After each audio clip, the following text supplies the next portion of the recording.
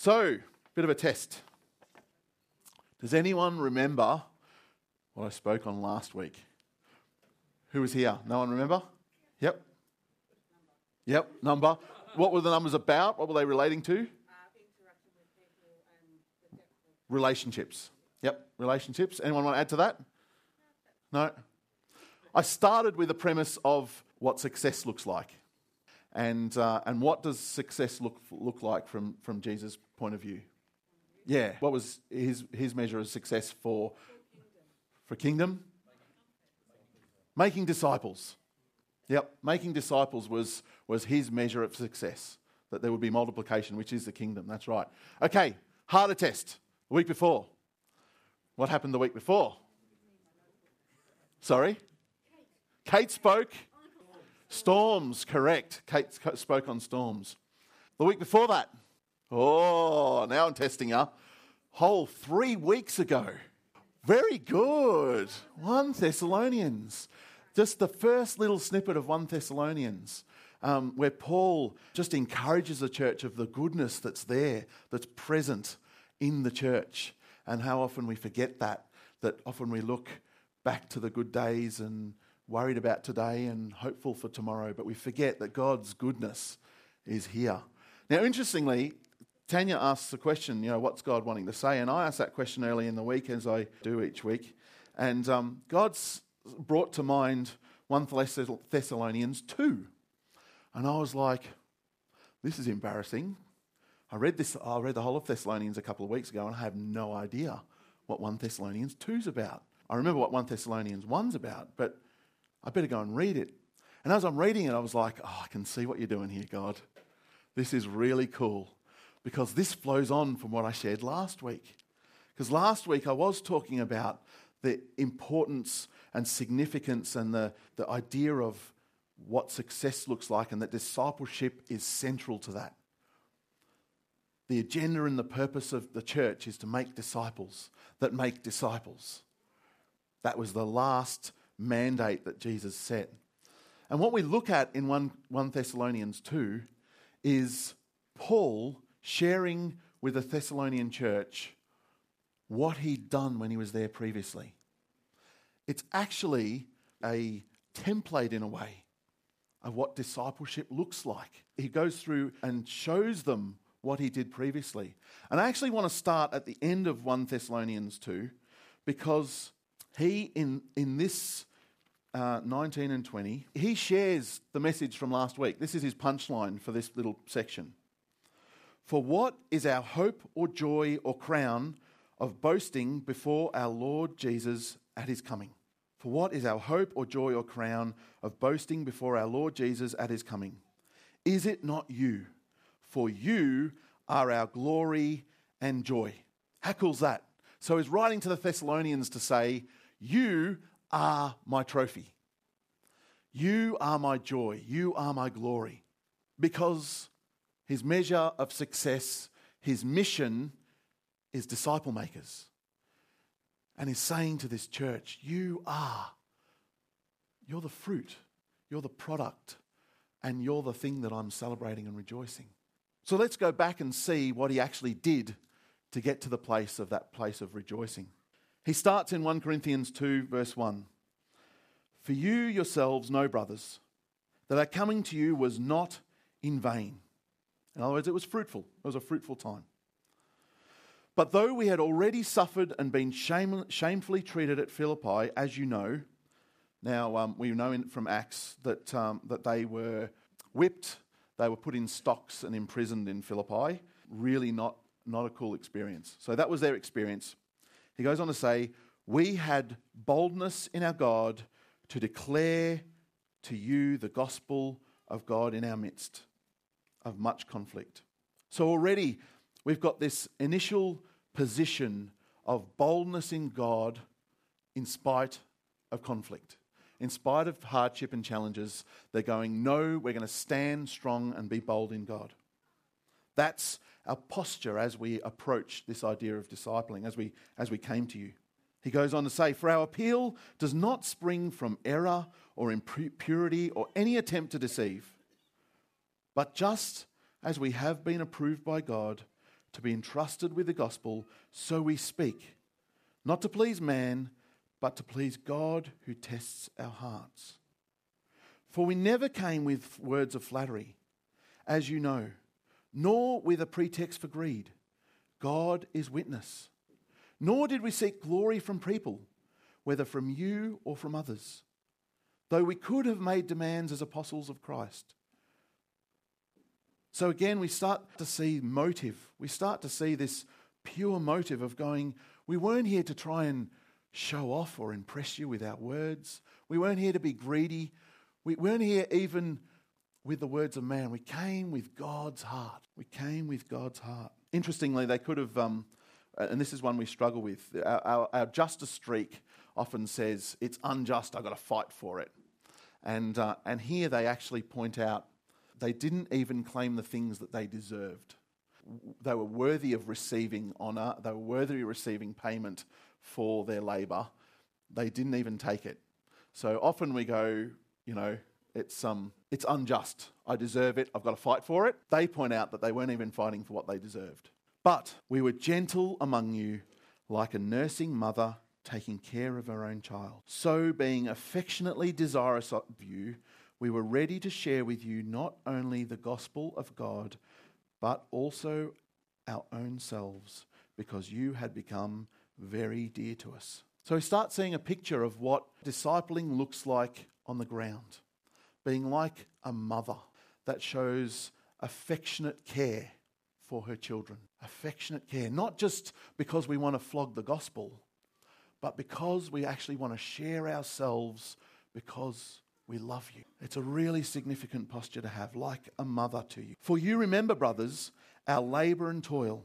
We worked night and day that we might not be a burden to any of you while we were proclaiming to you the gospel of God. You are witnesses, and God also, how holy and righteous and blameless was our conduct toward you believers. So again, they were modelling what it was they were talking about.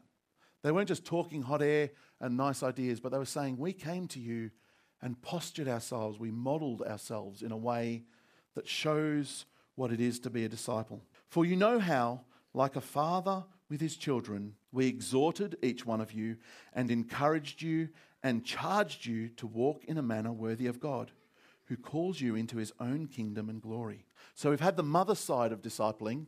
Now we get the father side of discipling. And not all mothers and fathers, this is obviously a stereotype, are quite like this. But what is it that they're saying like a father we should do when we disciple, that Paul and Timothy did when they were discipling? What did they do? They exhorted, they encouraged, they charged. But it was on the premise that God has called them into his own kingdom and glory. It's that sense of value and significance that God has already placed in the people that is the foundation going on here.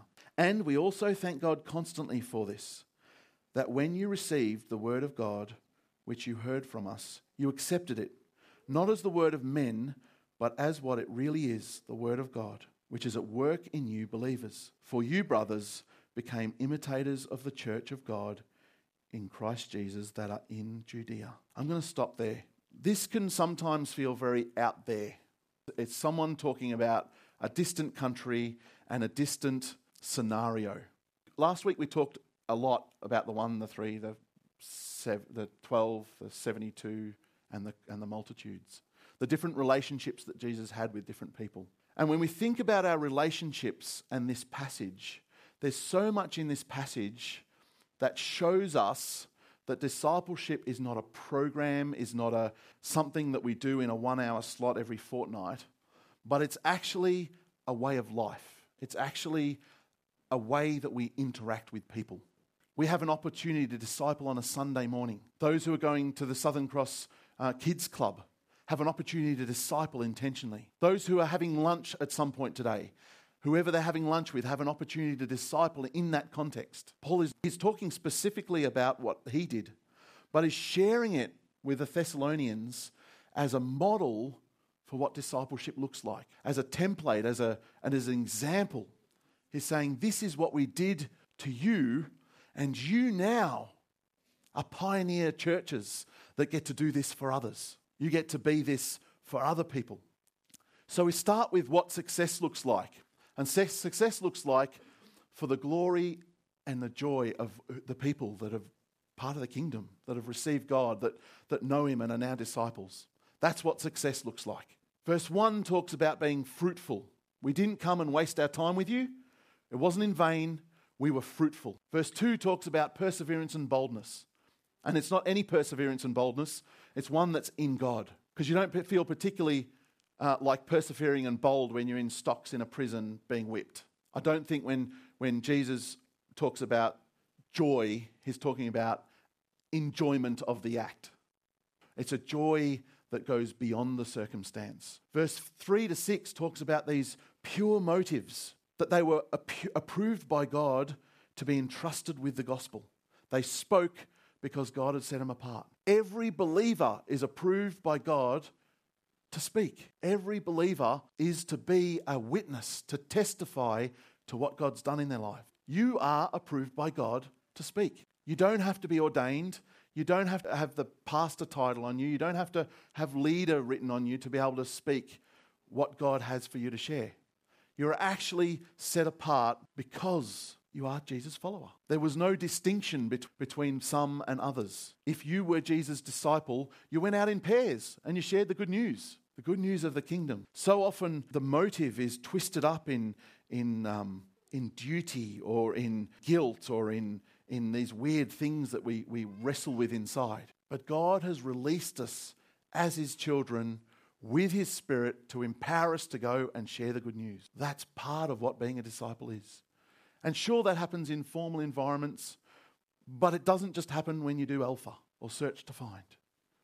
It happens in every single relationship that you have. It can happen in every single relationship that you have. But the motive comes out of the fact that we are equipped and enabled and set apart for a purpose. The aim is to please God, not man. If the aim of the church was to get as many bums on seats as we could, it would be much, much better for us to run a movie every week. If we turned this place into a cinema, we would get a lot of people here, yeah? Especially if we made it free and it was the latest release movie, we'd pack this place out. It would be phenomenal. But the aim is not to please man.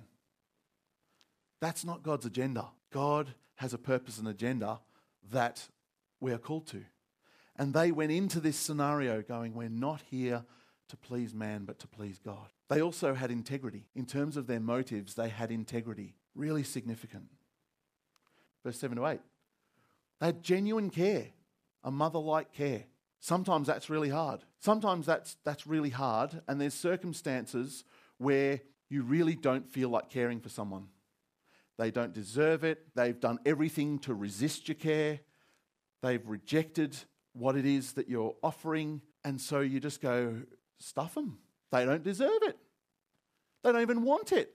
But here we see discipleship is like a care a mother has for a child.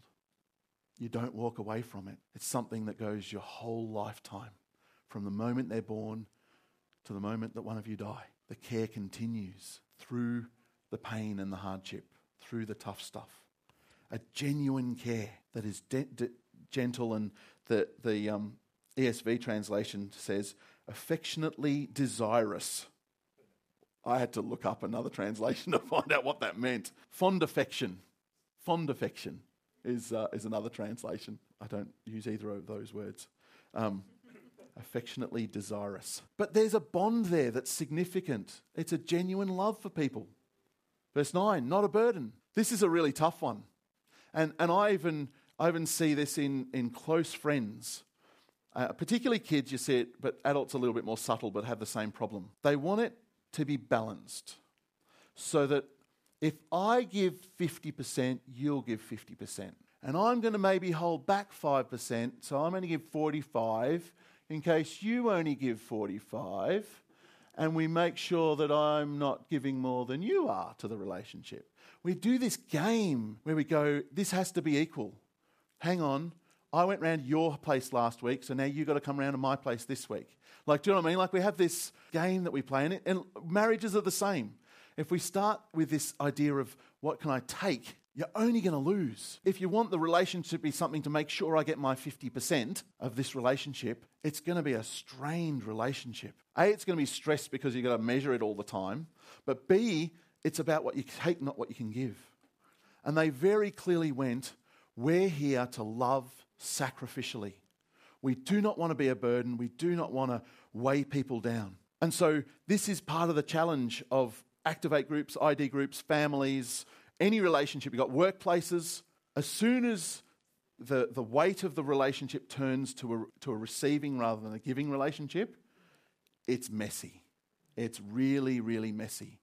And you've seen it in workplaces. I've seen it in workplaces. I've seen it in families. It's a really tough space. But if you want to be a Jesus disciple, your posture has to be, I want to give. Now, I've got to have something to give. So I'm not saying pour yourself out, beat yourself up, wait till you're half dead, and then hope God revives you. That's not his plan either. He does want you to rest. He does want you to restore. He does want people in your lives to sow into your life. You've got to pursue those things. But if you're discipling, if you're the way you see your kids, the way you see your workmates, you want to share God's love with them, it's got to be a posture of not burdening, but giving them an opportunity to receive. We don't like this one. Should we skip it? Move on? Maybe not. It's actually really significant in the New Testament.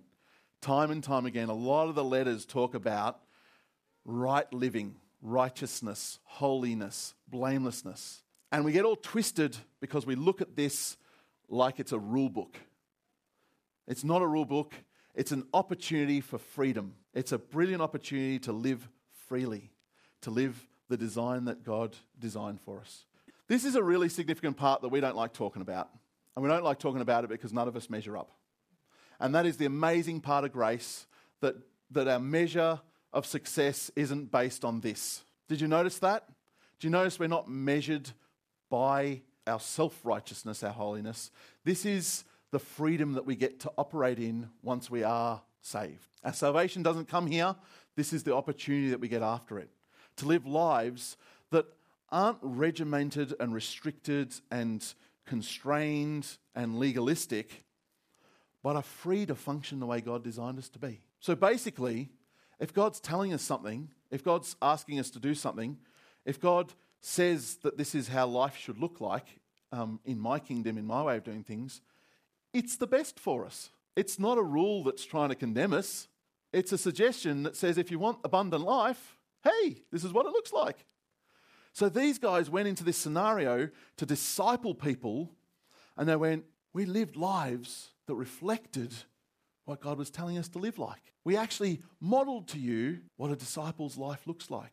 I had someone ask, and I think I've asked this question before, ask a really challenging question at a discipleship event that we went to. And the question was, if a non-believer came and spent a week with you, would they walk away saying, I want to live life like you live. I want your life. I want what you do, not what I do. Would they walk away inspired by the way we live? Again, don't get legalistic. Please don't get legalistic. But in terms of modelling, in terms of testifying to God's amazing, abundant life that he offers, does my life look like an amazing, abundant life that he offers? Because if it doesn't, it's probably because I'm not paying attention to what he's asked me to do. But there is an opportunity in our discipling to actually model what abundant life looks like. That's part of discipling, is to say, I'm a Jesus follower. My life is different because I'm a Jesus follower, and I actually want to celebrate and rejoice that, and it's fantastic. I'm not trying to say life's all put together. I'm not trying to say life's easy. But you look at their circumstances, it wasn't easy either. They had people choosing to follow them after they heard that the previous town they were in, they got flogged and put in prison and put in stocks, right? This is the credentials of the guys coming to share the gospel. Not particularly pleasant credentials, but the way that they shared the good news of Jesus and the lives that they reflected and modelled showed that it was still worth following God and living this abundant life in spite of that potential that would happen to them in Philippi. It's phenomenal. Exhorted, encouraged, and charged, Father-like. Who likes being exhorted? A few people. Who likes being told they've got something wrong? Yeah, a few people, not many. It depends who says it.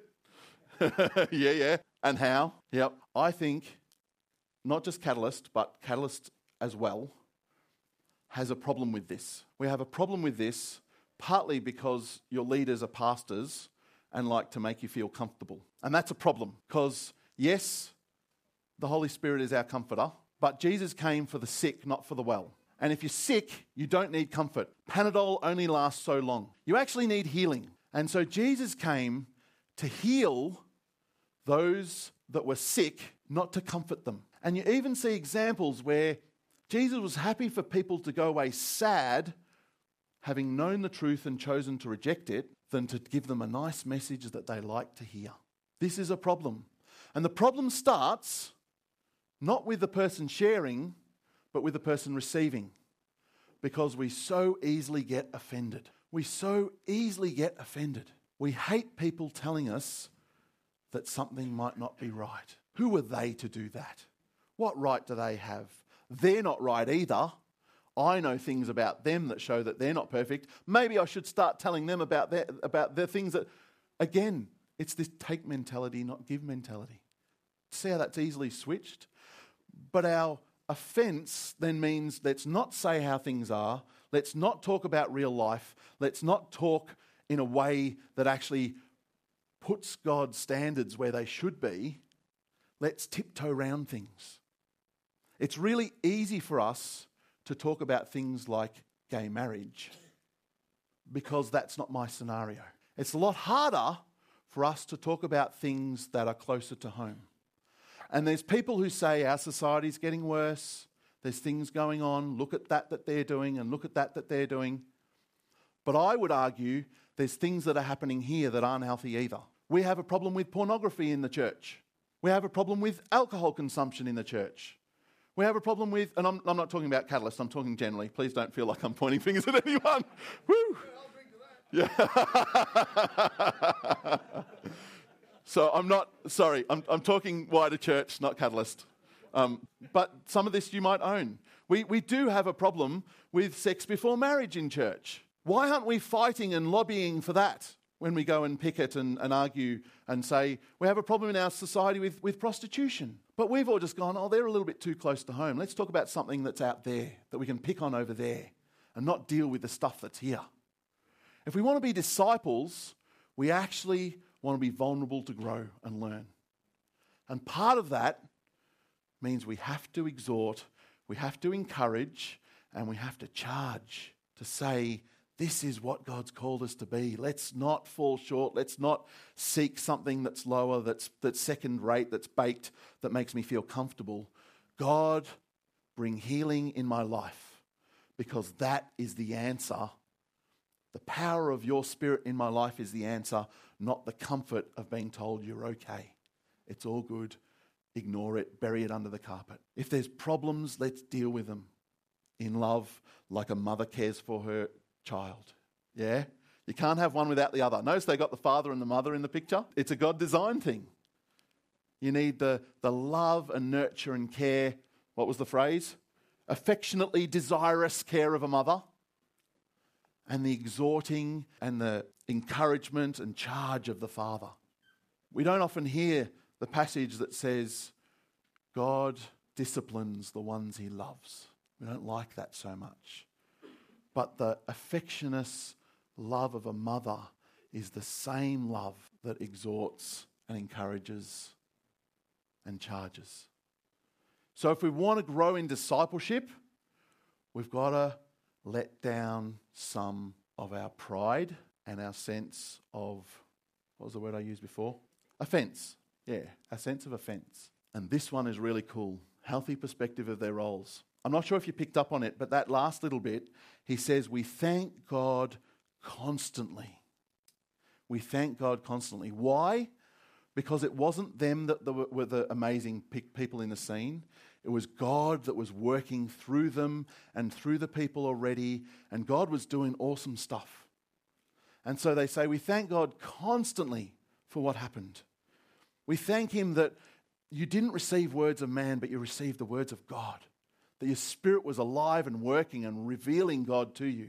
that the word of God that was at work in you believers. How do you feel about this picture? Honestly, how do you feel about it? Needs to be relationship, absolutely. And that was the foundation I set last week. It has to come out of relationship. Obedience to Christ, trust in the Holy Spirit, and relationship were the three things I referred to last week. You cannot do this without relationship. It is fundamental. And Jesus' model was a highly relational model. No confusion there.